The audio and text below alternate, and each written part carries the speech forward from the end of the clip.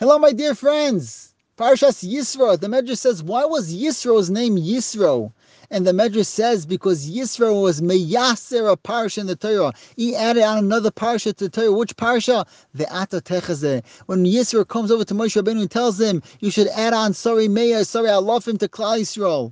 And the question is that Yisro already, the parsha of Yisro starts way before, when Yisro already comes over to Moshe Rabbeinu and he sees all the miracles, and then he tells Moshe Rabbeinu, Novel Tibo, you can't continue like this. You can't have Klal Yisrael standing from morning and night waiting for you to judge them. You got to add on more people to help you.